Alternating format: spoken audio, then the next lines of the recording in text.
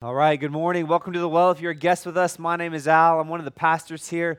We are in the great book of First Corinthians. We've been journeying through it for most of the year. We took a break through the summer, but we're in chapter 12. We're going to spend several weeks in chapter 12. We're looking at the different spiritual gifts. And so I don't have a lot of time to unpack everything on spiritual gifts, so we're taking a little bit of time each week, or a whole sermon each week, to look at various gifts. But the big idea here, as we get into First Corinthians chapter 12, is that the purpose of these gifts are to point us to Jesus. Like, the point of the gifts that God has given his church is the point to Jesus. That is the big idea behind the gifts. And so we talked about it last week. We do believe in spiritual gifts. And so as we go through this different spiritual gifts that are seen in the scripture, we're gonna talk about them. I'm also going to talk about maybe ways that we've seen, maybe you've seen the gifts used in maybe a weird way or a not so biblical way. And so our idea is to not knock other things, but to be clear and focused on what God's word says, and then we submit to this. This is where we take our cues. It's from God's word. And so we started chapter 12 last week, and so as we begin today, I'm going to do a little bit of a recap. So I'm going to read verses 1 through 11, and so if you need a Bible, go ahead and raise your hands. One of our ushers will bring you one. This will be our gift to you. Take it, keep it, read it. So I'm going to read the whole section that we're going to be in for the next few weeks, and that's chapter 12, verses 1 through 11. I'm going to make some comments that I made last week to give us further context, and then we're going to get into the 4 specific gifts, those gifts being faith, healing, miracles, and discernment.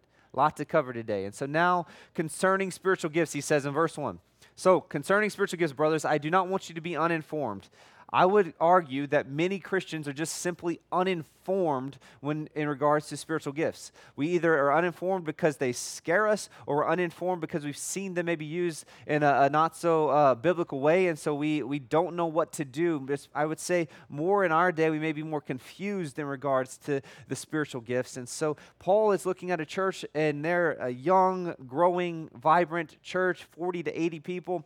They've come from pagan backgrounds, we're going to see here in a moment, and they're becoming Christians, as they have questions regarding what it means to be on Team Jesus and to have the gifts that God has given his people. And so Paul is writing to clear up some of that so they would have understanding. And this is what I hope that we get through this series as well. You know that when you were pagans, when you're not Christians, when you didn't know Jesus, didn't love Jesus, didn't follow Jesus, that you were led astray by mute idols, meaning you worshiped other gods, false gods, and you were led astray. I need you to see this. If you don't know, love, and worship Jesus alone, you've been led astray. That's what he is saying. He continues and says in verse 3, I want you to understand, therefore I want you to understand that no one speaking in the Spirit of God ever says Jesus is accursed. No one says Jesus is Lord except by the Holy Spirit. The first thing we see about the spiritual gifts is that God, the Holy Spirit, must save you. You must get converted. You must be born again. The Spirit of God has to awaken your dead heart that you would believe. And he says this, and I'm not going to spend a great length today, but I did in the last sermon about the fact that he's not just saying that you speak that Jesus is Lord with your lips, but rather you submit to Jesus as Lord in your heart. No, in order to believe in Jesus, you need God, the Holy Spirit, to convert you, to change you, to save you. And so this is what God has done to these Corinthian Christians. They were not Christians. They became Christians by the power of the Holy Spirit. So the greatest miracle, the best thing to know about spiritual gifts is there's salvation available for all. People who are far off from God, people who don't walk with God, who weren't raised in a Christian home, didn't know Jesus, didn't follow Jesus, or following other religions. Jesus, there's a way for you to be converted by the power of the Spirit of God and join and be adopted into the family of God. And we're going to celebrate some of that today because we're going to celebrate baptism in this service. This is what we're celebrating, as God has adopted children into his family. And we're going to mark that with with baptism, the sign of baptism that points back to Jesus. I got to keep going. And now there are a variety of gifts, but the same Spirit. So he says that you get saved, you get gifts. Every Christian has a gift. Some Christians have multiple gifts. Some Christians have one gift. Some Christians have gifts for a season, and then other gifts for another season. It's the same. It's the same Spirit, the same God who gives the gifts. He gives them in a variety, meaning not just in isolation and one gift to everybody, but a variety of gifts. There are a variety of service, but the same Lord. There are a variety of activities, but the same God who empowers them in everyone. To each is given a manifestation of the Spirit for the common good. So God has given his church spiritual gifts for the common good.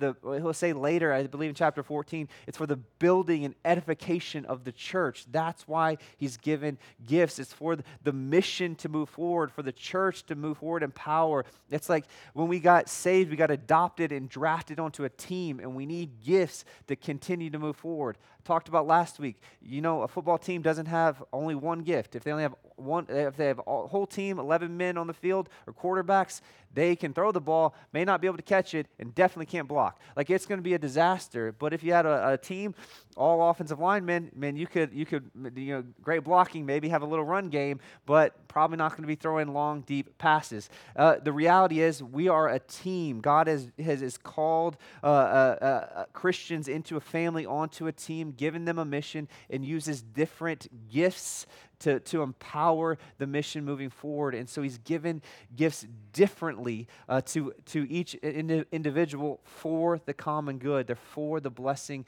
edification of others, building up of the church. For no one is given through the Spirit, for one is given through the Spirit utterance of wisdom. We talked about wisdom last week.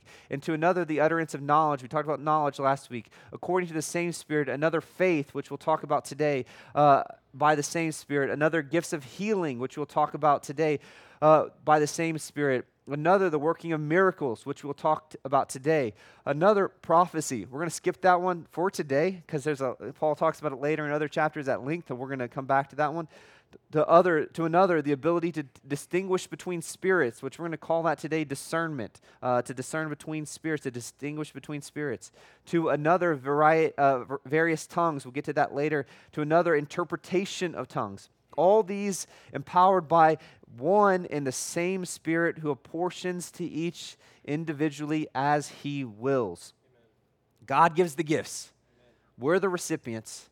And so we're talking about the four gifts we're going to talk about today are faith, healing, miracles, and discernment. So faith, let's get going. Here it is. Faith.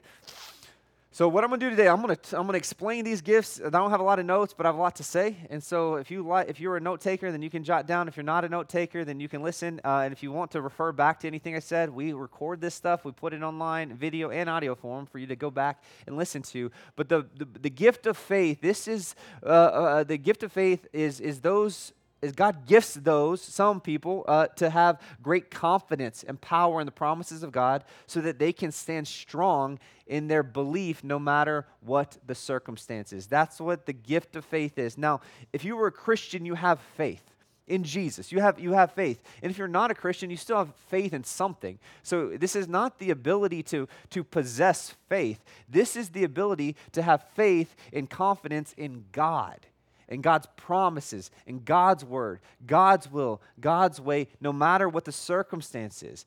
Those are the gift of faith. They're really encouraging people. They're the ones you go to when you're discouraged. You don't have faith. You're not trusting God. You know what God's word says, but you're like, I don't know if I believe that right now. I'm struggling.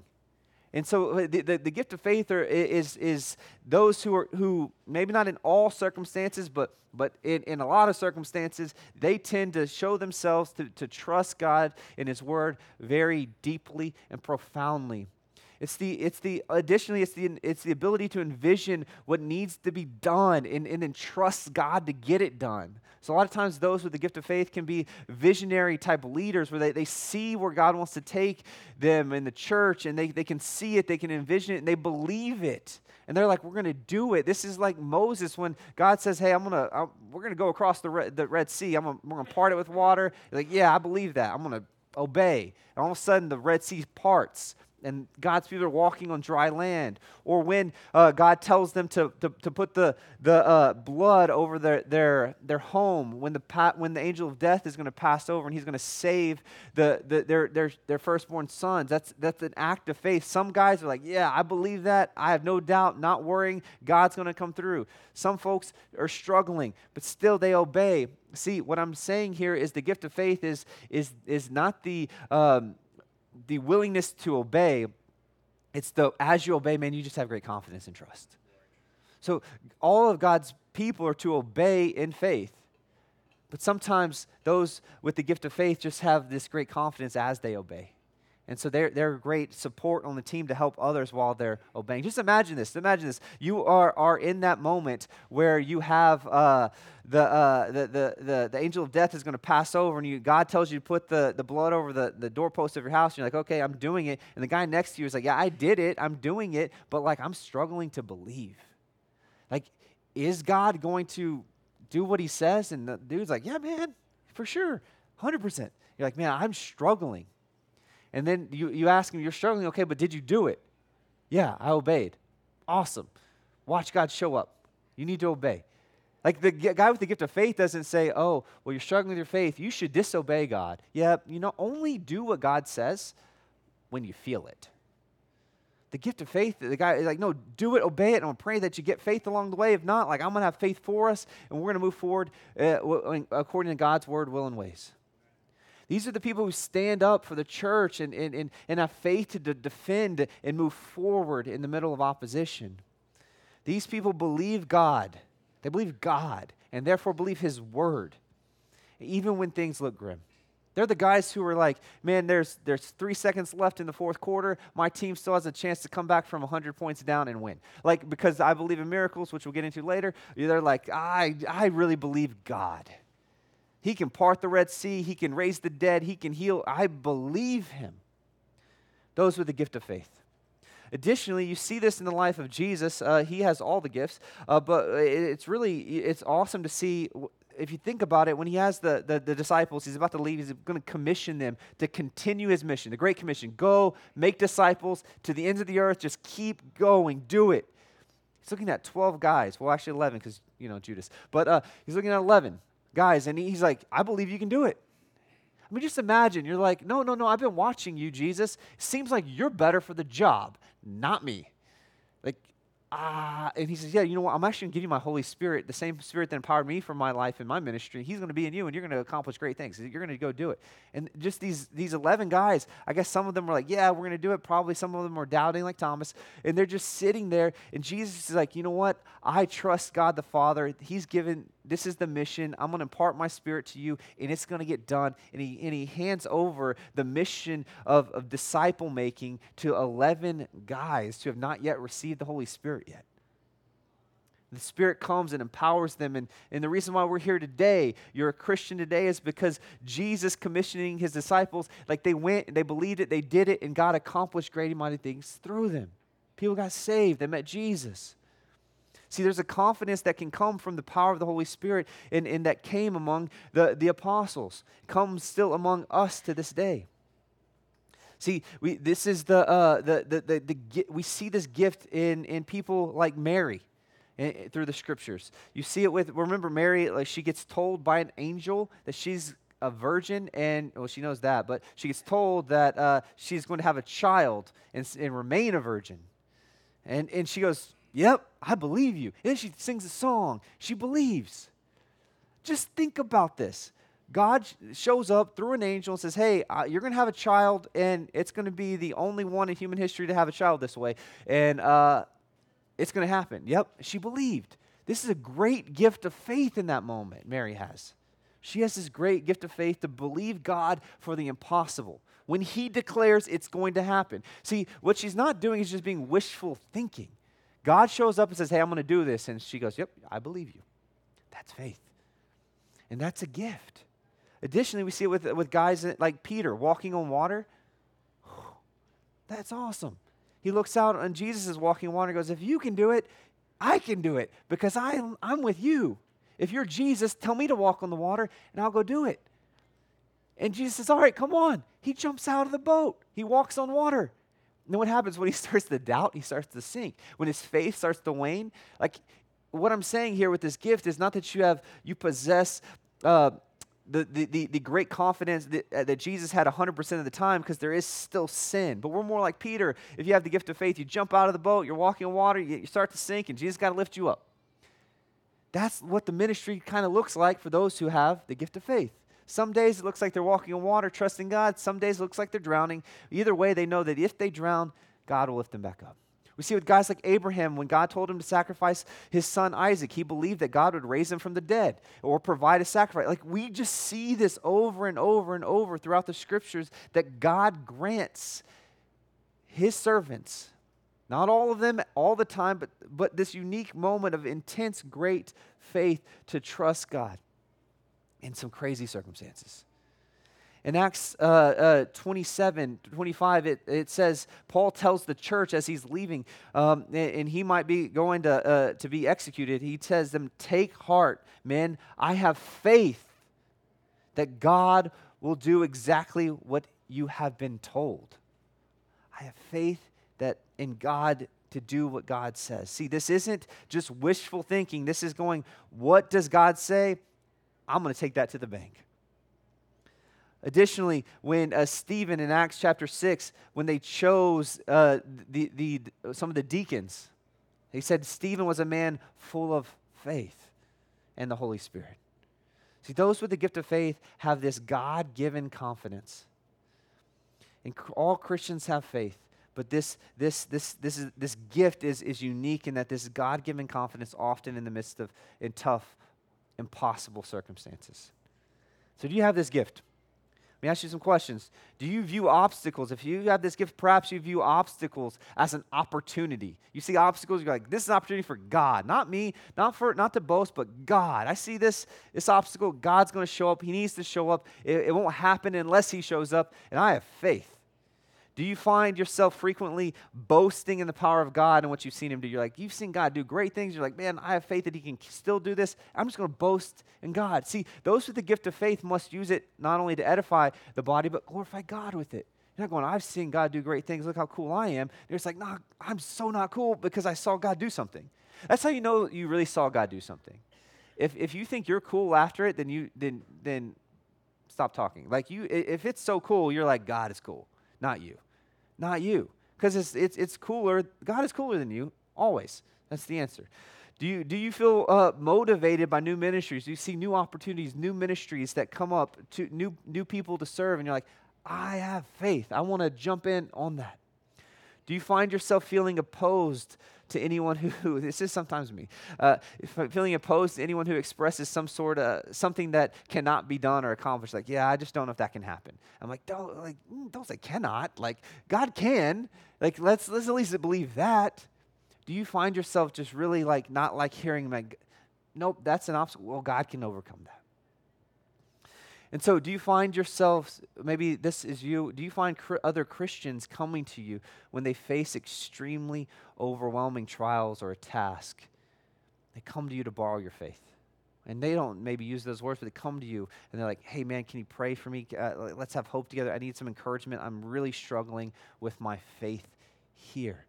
And I need you to see this, even if you have the gift of faith, there are seasons which we all struggle to believe. We all struggle to believe. And that's why I go back to Peter, who had this great feat of faith, and he's walking on water, and then like 2 minutes later, he's sinking. So if you are like, man, I have the gift of faith, but right now I don't have a lot. You need to know it's a gift. So the way we can cultivate this gift is number one, is you should read God's word. Why? Because faith comes by hearing, and hearing of the word of God. Period. If you're lacking faith, that's anyone in here. If you're lacking faith, you need more of God's word. Faith comes by hearing, according to Romans 10, and hearing of the word of God. So if you have the gift of faith, the more you hear the word of God, it's even, that's like stoking the fire, the flame. Additionally, books of the Bible, or particularly, I would encourage you, if you think you have this gift, to study Hebrews 11. Study the life of these men and women in Hebrews 11. These are all people known for their faith. Find them in Hebrews 11, then go find their story back in the Old Testament or wherever you see them in the scriptures, and you'll see like guys like Abraham had times where it's like, boom, faith. You'll see also times of Abraham where it's like, fall on your face. Like, that's Abraham. And so it can be a real encouragement to you to see like, these gifts are not superpowers that you wield all the time at your own pleasure.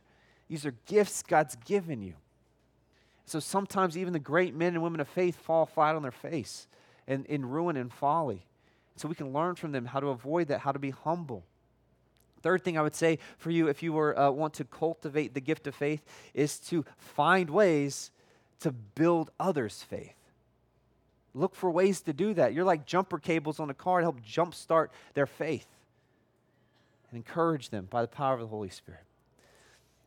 Next, healing, gift of healing.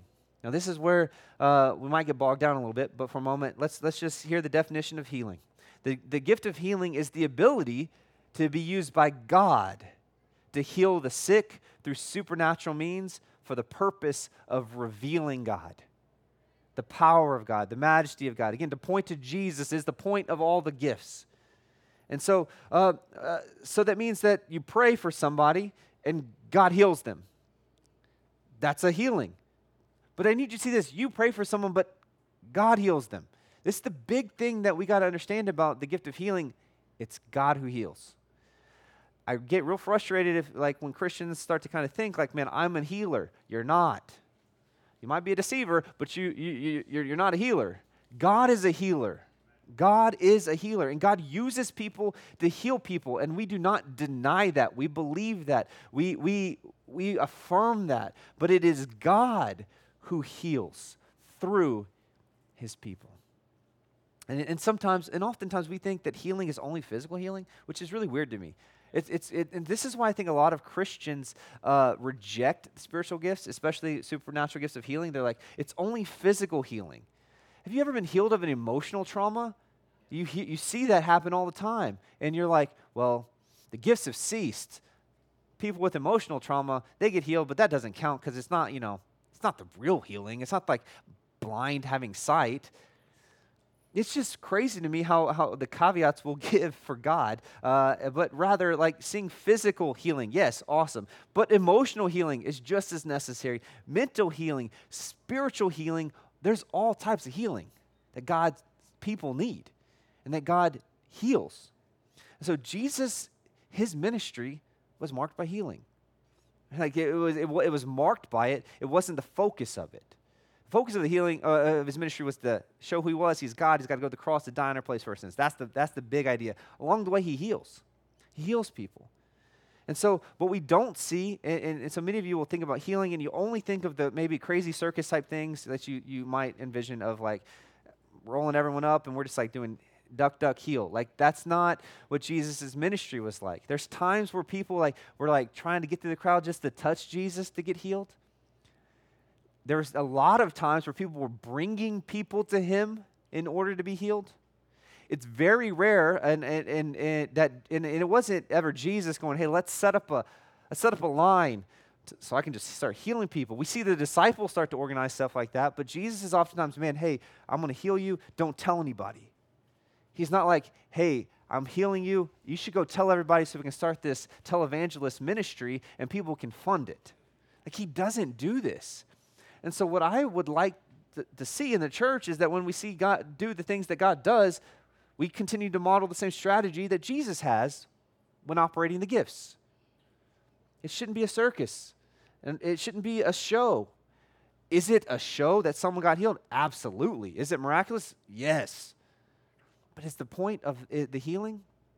No, the point is Jesus. And so some of you may have seen fake healings. I've known people that have been a part of fake healings. I just lied about that.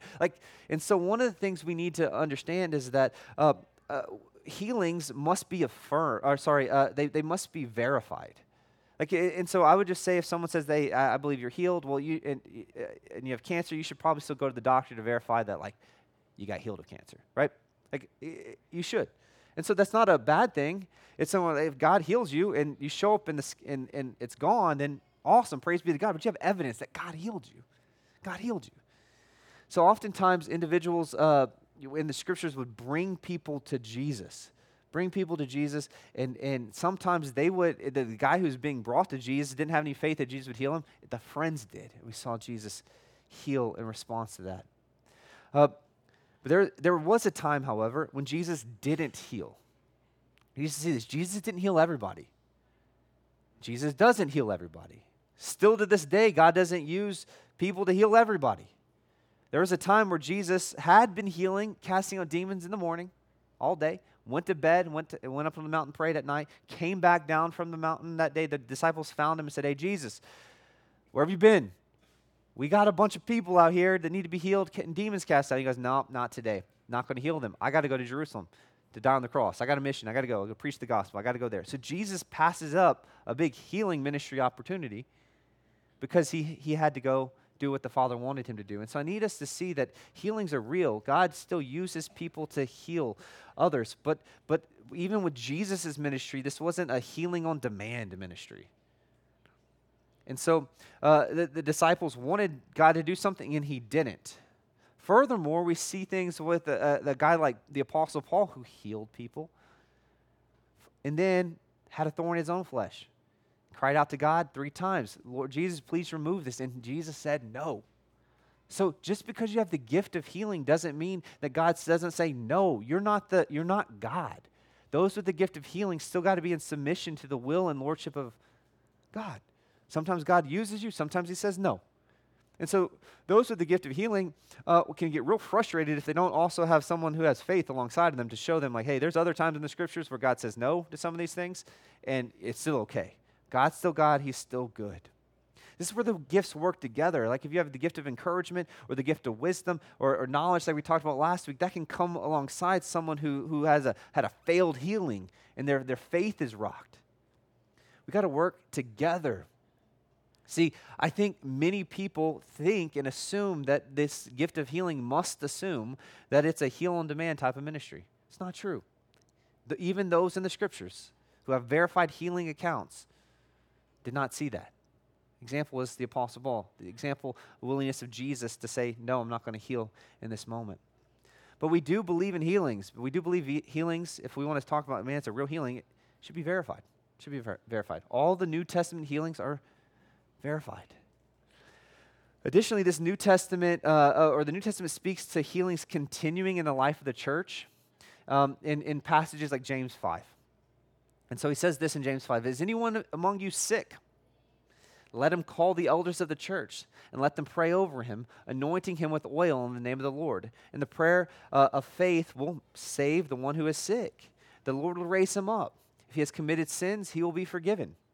See, this is one of these gifts, or the ways that this gift is used in the New Testament, that I'm just shocked that most churches don't do. People have all these healing ministries, and I'm like, where are the whole call the elders thing?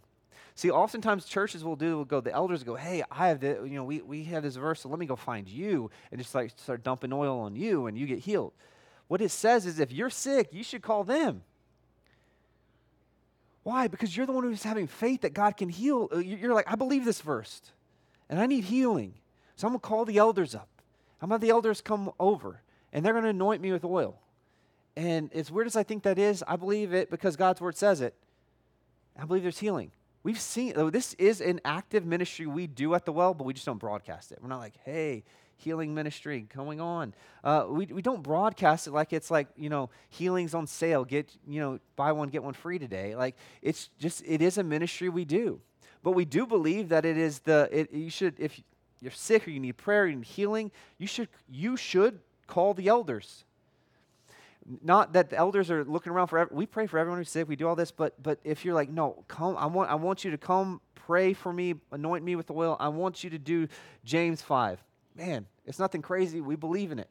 We've seen people healed, we've seen things happen, we've seen God do things. Like we've done it here, where it's like we didn't even have oil. We found a pantry in the back and found some oil. Like it's nothing magical, nothing spiritual. No, it's spiritual, but it's not anything mystic or weird. It's just obedience to God and his word. It's not us who heals. It's not the oil who heals. It's not our the amount of faith we have that heals. It's God who chooses to heal. He says, do it. We say, okay, we believe that. We're going to do it. We see it. Some of you have experienced some sort of relief and healing because someone felt compelled to pray for you in the middle of our response songs, or just stories. We see this stuff happening. God can use others to heal people physically, spiritually, emotionally. Sometimes we see that. You're like, there's bitterness in someone's heart, and then God, through prayer, someone prays over you, and the bitterness is gone. Like, you don't have bitterness anymore. Like, sometimes Christians think that physical healing is way better than healing from bitterness. Bitterness can destroy your life. Bitterness is what Satan has. That's all. Like, I would rather you be healed of bitterness than maybe some ailment. Because one can rob my soul of a vibrant relationship with the Lord Jesus. See, the Holy Spirit still heals. He heals bitter souls. He forgives broken hearts. He mends those who are emotionally, mentally, physically, spiritually wounded and need healing. He still works this. Do you have this gift? Maybe you have deep compassion for those who are sick. You're like, I am so emotionally connected to those who are sick, those who are in need. I love to email them. I love to call them. I love to pray for them. I want to know who they are. I want to visit them. I want to encourage them. I'm drawn to them. I love praying for them. Maybe you have this gift. Maybe you have a deep conviction that God can just heal anyone, and it's combined with the gift of faith, and you're just like, I'm looking around for who can I pray for? Who can I draw near to? Who can I love? Who can I serve? How can I pray? Can we see God heal them? I'll say this last thing on healing, or in regard to maybe you have the gift of healing. I would say that if you have the gift of healing, you should also be longing for Christ's return. And so this is my encouragement. If you long for Christ's return, because you know that one day that all healing will be final.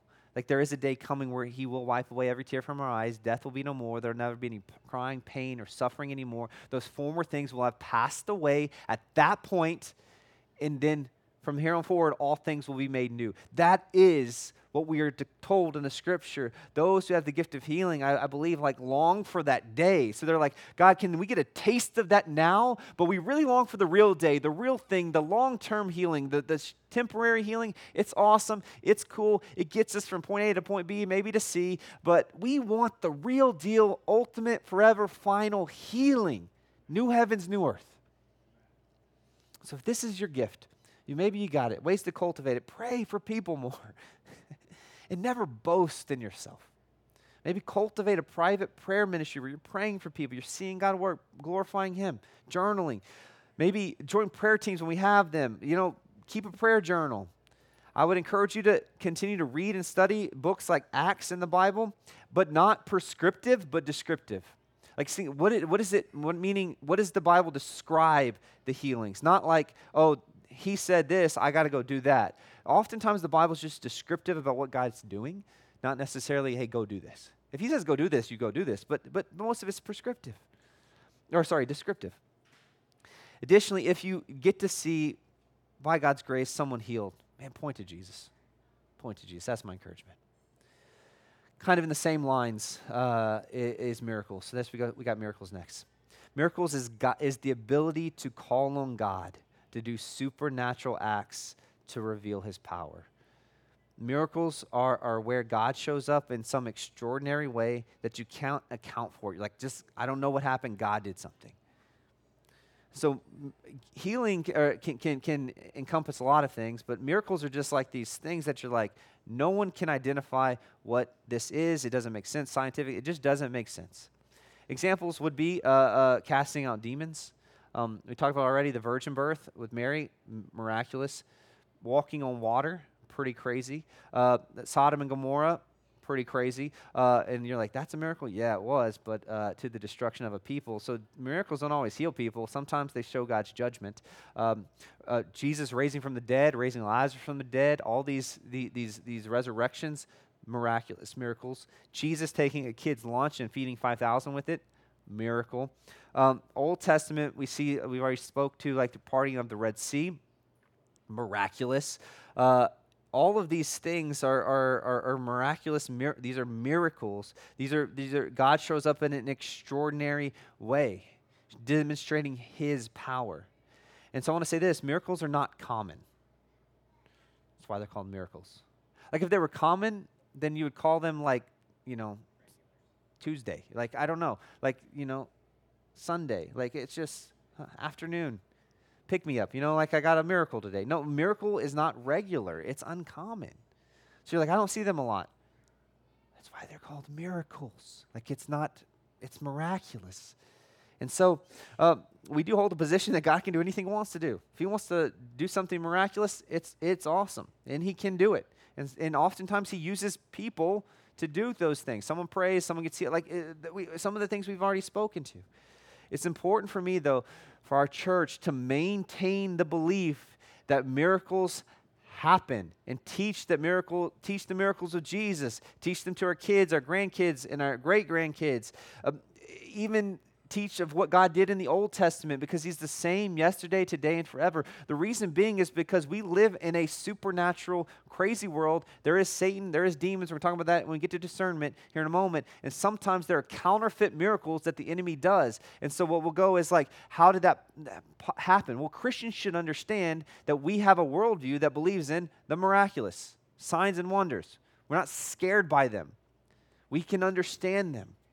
And so when things don't make sense to the modern world, and the atheist is like, that's impossible. You're like, that's funny you think that, but since the beginning of time, like our God's been doing the impossible. So we believe that. And if we get to see him, praise be to God. With that said, we don't chase miracles. We don't chase in the Gospels. Oftentimes, miracles are referred to as, quote, signs and wonders. And God actually, Jesus rebukes those in Luke 11:29. He says, a wicked and adulterous generation seek for a sign. He said, this whole generation is wicked and adulterous who are just seeking for signs. See, some people just want Jesus' power. They don't want Jesus. They want miracles. They don't want Jesus. We saw earlier in 1 Corinthians that the Jews seek for signs, the Greeks for wisdom. And so some people just want to see the supernatural. They just want to see the spiritual. They want to see the show. They want to see the grand, majestic, powerful signs and wonders. And Jesus rebukes a people for seeking the signs. So signs and wonders and miracles, they're literally, that's what they are. They're like, it's a sign, like on the side of the road, like you see a billboard that says, hey, Buc-ee's 35 miles. You're like, yes, this is awesome. If you're not from Texas, then you need to drive any highway for a long time until you see the sign. And then stop where it says, Buc-ee's is great, right? Miracles better than that, even because Buc-ee's is awesome. Miracles are greater than that. It's a sign that says, Jesus, he's the miracle worker. He's the great one. He's the one we know, we love, we trust, we follow, we obey. It's Jesus. And so it's like, here's the sign, exit right now and receive Jesus. So when Jesus shows up and he heals people, it's like, trust in me. Don't just walk around with experience the miracle, worship me. Miracles were designed to point us to Jesus so that we would trust in Jesus. Miracles also show that Jesus was God. So when we see miracles, they don't show that we're God, they show that Jesus is still God. And that he works among us, and he's making his might available for us to witness and see. And so while we don't seek signs and wonders, we do believe they're present. I'll say this, we believe miracles are present among God's people. They may not be frequent, but they are present. Guess where miracles are not present? Apart from God's people. Like they aren't. Like where would miracles be present? The family of God, the church of God, like God's people moving forward. This is the ministry given to the church. We don't talk about this publicly often, but I will today. I've talked to the elders, and all three of our children, each elder family has at least one child that should not be here today, other than a miracle. It's crazy. It's crazy. I don't know, like wasn't a qualification, but it's something that happened. Like Pastor Alex, he was the first one. His oldest son had complications with the delivery. Son was without oxygen for far too long, and he's perfectly fine, normal, healed, miraculous. Like it is just stops the world. I think, wow, how God, you showed up. Like we can't account for it. God, you showed up. My youngest son, Knox, was born with a rare skin disease. Doctors didn't think he would make it. They'd never seen about this sickness. They didn't even know it existed. They only read about it in literature, and the surgeon and the doctor, they only knew about it from like reading about it being a possible thing. Never seen it. Didn't know that he was going to make it. 5 surgeries later, he's alive and well. He's actually in surgery right now for something totally different, and so we'll be praying for him. But God, as a young baby, like we saw him do some miraculous things in his life. So we're still believing those today. Like we saw it. The doctors also saw abnormalities in Pastor Jonathan's daughter when she was in the womb. The doctors recommended, this is how awesome our healthcare is, they recommended abortion. That was a joke. It's not awesome. It's awful. They recommended, hey, terminate. And they said, no, we trust God. But they said, okay, well, then that's fine. You will just miscarry. Like, we'll take that if that comes, if that's the Lord's will. Okay, well, worst case, like, if miscarry is going to happen, or you're going to have a stillbirth. Well, that child today is happy, running around our church, smiling, healed. Nothing wrong. Nothing wrong. See, it's God who knits people together in the womb. It's not us. It's not science. Science is what we use to explain what God does. God is the author of life. He's the one who's knitting people together in the womb. Some of you have had seen miracles in that your womb was open where it couldn't be open, kind of like Abraham and Sarah. They needed a miracle. God has restored some of your marriages miraculously. You're like, hey, if you saw us prior to meeting you, you would know like God works miracles. Some of you you've seen addictions overcome. You've seen God show up and you can't describe it. It's just only God did it. That's a miracle. That's a miracle. We believe in them. We've seen them, but we don't chase them. We chase Jesus. We chase Jesus. Because the greatest miracle of all, if you're a Christian today, you've experienced it. You're a Christian. You were dead in your sin. Now you've been made alive in Christ. You think Lazarus raising from the dead was pretty cool? What's even cooler is that you get raised to eternal life with Jesus forever. The greatest miracle is that Jesus saves sinners. Spiritually dead become alive. They're literally born again. Salvation is a great miracle and work of God. If the Spirit of God doesn't intervene and save a soul and cause them to be born again, that's what Jesus tells Nicodemus, then they're helpless. We need the God, the Holy Spirit, to show up and do miracles. We still believe in miracles. We're going to celebrate those today with baptism. Lastly, discernment. This spiritual gift of discernment is the ability to quickly perceive whether people, things, or ideas or events are from God or Satan. You're like, hey, I saw that happen. What just happened? Is this God or is this Satan? Another way to say it is, it's the wisdom to recognize the truth from the counterfeit by correctly evaluating whether it's a behavior or a teaching is from God or from an ungodly source. Discernment. So the reality is that there are Satan and demons, and they counterfeit what God creates. They're false teachers, there's false prophets, there's false Christians. And so discernment, as we see in 1 Corinthians 12, or distinguishing of the spirits, this is the ability to distinguish between the Holy Spirit and unholy spirits. To say this is true, that's a lie. This is the work of God and angels or Satan and demons. Like this is what discernment is. It's not, I'm using the term discernment to refer to the distinguishing of the spirits, which is the gift that is talked about here, not necessarily the discernment between like which clothes should I wear tomorrow. Like what I'm saying is that there is a gift that you can discern, but is this from God or is this not from God? And so those with the gift of discernment are more readily and quickly able to call to mind and evaluate a circumstance. Sometimes it's like they feel like they have a hunch or a feeling. See, I'm not a feeling guy. Like I'm not a big, like, I have feelings for sure. But what I'm saying is I don't like make decisions based off of feelings primarily. It's like, man, what am I thinking? Am I analyzing? But in times where I'm like I feel like the Spirit is giving me discernment, it's going, man, I feel something about this. And I'm like, this is real weird because I'm not this guy. So I pay attention. I listen up, like, and I start to ask, like, what's going on here? God, I'm praying. I'm more aware. I'm fine-tuned, thinking into to distinguishing between the spirits. What is God doing? So it's a test. It's a wait. It's a pray. It's don't make. You need actionable intel. You don't just go heretic. Like you gotta. Just because you have a hunch doesn't mean it's real. You got to discern. You got to test. You got to prove. You need validation before you shoot the wolf. Like they got to actually be a wolf, or else you're just poaching. And don't do that. And so sometimes God will create a circumstance and environment where or allow for a circumstance and environment where you see you're having to discern, is this good? Is this from the Lord? It seems like it might not be. It seems a little deceptive. Seems like a counterfeit.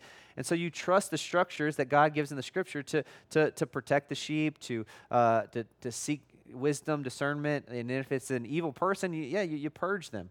We don't play their game. But there is a real reality that God's church needs this discerning between spirits, because we see in the New Testament, you see even in our day-to-day, that there will be people who come into the church that are looking to deceive the Christians, to deceive the sheep, to lead them astray, false teachers, false prophets.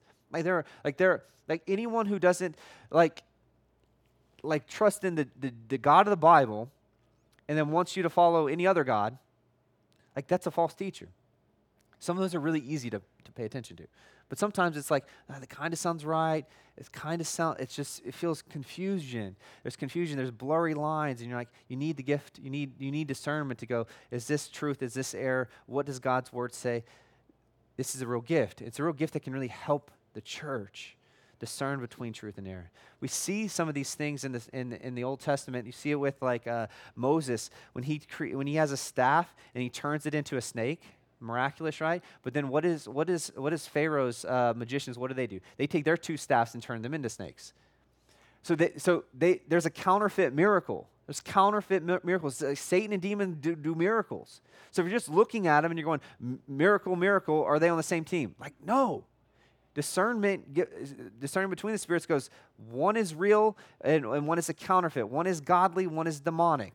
And the way God gives us the clarity on this with Moses is that his staff eats up the other two, which is crazy. And no one ever talks about this because it goes from 3 staffs to 1 staff, and that 1 staff didn't get bigger. Like, this is a miracle too. Like, it's crazy. Like, I'm more blown away by the fact that their staff disappeared than it turned into a snake. It's wild. But see, this is what discernment does. It eradicates it. It clears the way for what the truth is. It's like there's just one truth. We now see it when we have the gift of discernment. We have discernment. It can see through the lie, the counterfeit. And so we see it with Jesus' ministry. He had discernment with Satan tempting him in the wilderness, twisting the scriptures, attacking him with the scriptures, Jesus wielding the scriptures back, discerning the truth from error, and speaking the truth of the word of God. Furthermore, Jesus was even able to discern when Peter was acting kind of satanic. When Peter was like, hey, Jesus, you don't need to suffer and die on the cross. Like, we got you, bro. And Jesus says, get behind me, Satan. He's saying, Peter, that's what you're saying is demonic.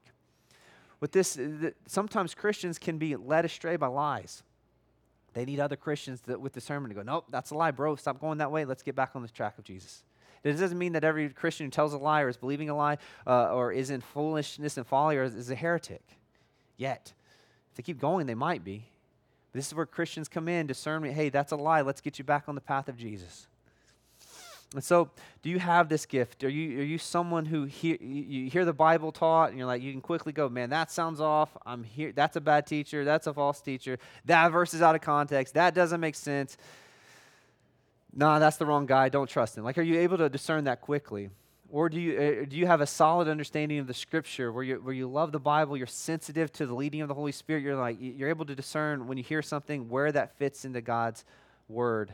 Or are you someone who reads a new book, a bestseller, or watch a TV show, and you're able to quickly discern the message and go, man, what's their agenda? What's going on here? I see the counterfeit here, or I see the truth here. How can I expose that? How can I bring that out? How can we speak to that? Perhaps you have the gift of discernment.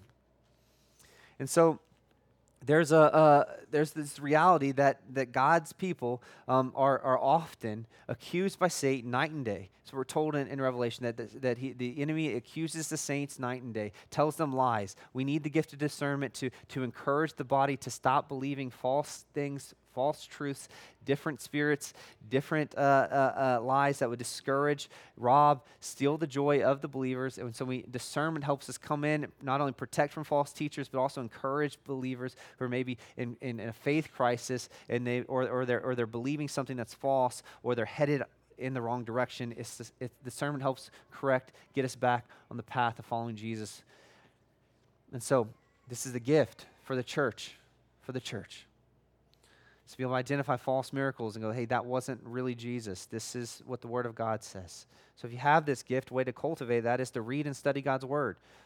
Know the character of God. Know the patterns of God. And that's what I mean by this. If you feel like you have the gift of discernment, I would encourage you to be more about biblical theology than systematic theology. What I mean by that is those with the gift of discernment need to be able to not get wrapped up in the systematic approach to it, to be able to go, no, I've seen God work here in this way, and and understand Him, how He's working here this way. It's the ability to discern at a biblical level what God is doing and what's going on. Those of you who have the gift of knowledge, maybe systematic theology is your thing, but I would encourage those who have the gift of discernment to focus more on a biblical theology, knowing their Bible really well, seeing the patterns of God, the character of God fleshed out from Genesis to Revelation, and then it'll better help you use that gift. Next, if you have the gift of discernment, this is all Christians, but particularly for you, you must fight sin, or you're going to be a false teacher, heretic yourself. Like you're very spiritual, you want to follow the Spirit, but you need to follow the Holy Spirit. Therefore, sin keeps you from God, clouds your judgment. And so, we see guys like Samson in the scriptures. He was strong and great. He had a great gift, but he was led astray by temptation, and it destroyed his life. Discernment is a gift that can destroy you if you're not tethered to the Word of God and you're not fighting your sin. So, we got 4 gifts. I'm over time that I told the team I would be. But I'm on time from every other sermon, so I think we're good. All of these gifts, as we see, all of these gifts, they point to Jesus. They point to Jesus. I hope and they're to be used by the body to edify, encourage the body to do what? Worship, look like, act like, reflect Jesus. He is the one we worship. That's the big idea. The big idea is Jesus. And so we have a great privilege today to be built up, and we have been built up. We've sung songs. We've heard the Word of God proclaimed. We're about to respond in communion, where we get to look at our union with Christ because of His death on the cross. And then we're going to get to go celebrate and see life change in baptisms. We're going to get to be edified in a variety of ways. So I want to conclude with this. Today we've seen the gift of faith. We've looked at that today. When we go see baptisms, what we're going to see is we're going to see the gift of faith on display. We're going to see faith on display.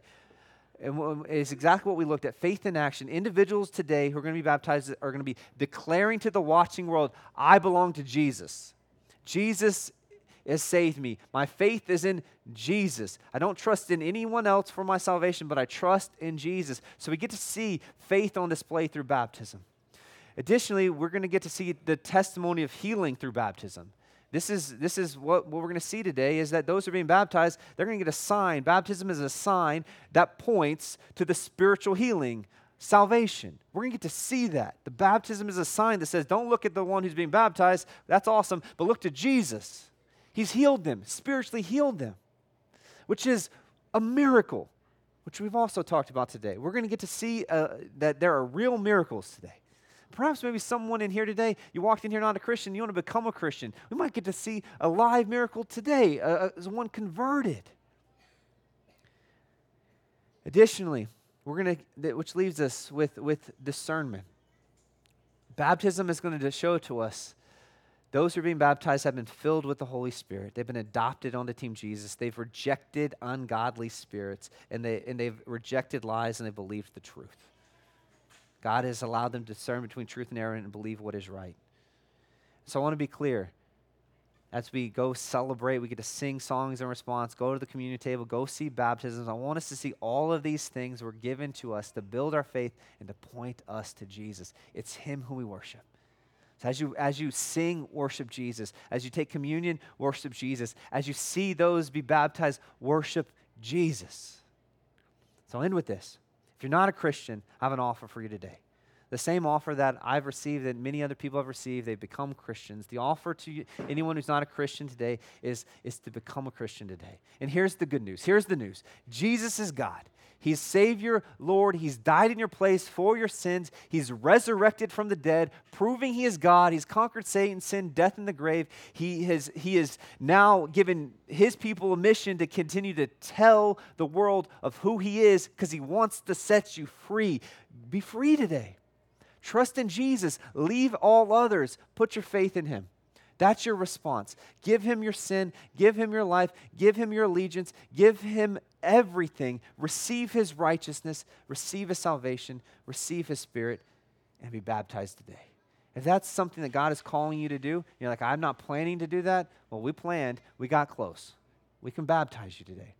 So if that's you and Jesus has saved you and you want to be baptized, or you're a Christian and you're like, I've never been baptized, I'm just hearing about it, I want to be baptized, we have a prayer team that will be available to talk to you about that. So when everyone's taking communion, if God is working on your heart, you want to be baptized, go talk to the prayer team. They'll be in the back. Furthermore, if you are being baptized today, when everyone stands up, I want you to go ahead and go change, get ready, so that you can be ready for baptism here after service. But for the rest of us who are Christians, you know, love, and trust Jesus, and you've been baptized, then we're going to respond to the taking of communion. Communion is all about Jesus.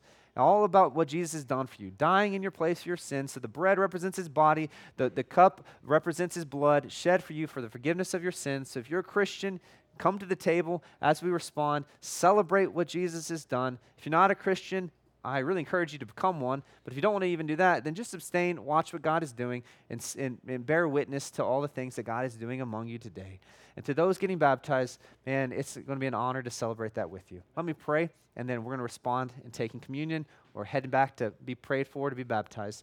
Lord Jesus, we love you. We thank you so much for what you've done in and through your church. We get to celebrate new life. We get to celebrate salvation. We get to celebrate that you are Lord, that you're Savior, that you're King, that you're on your throne, that you're ruling, that you're reigning, that you're returning, that your Spirit is alive, your Spirit is working, your Spirit is granting faith, your Spirit is healing, you're still working miracles and the miracles of salvation. We get to celebrate today. Furthermore, you've given your church discernment to figure out what's true, what's lies, so we can follow you. You've not left us alone. You've drawn near to us. You're helping us. You're equipping us. We have the presence of God with us. We're adopted into the family of God. We are the King's kids. We love it.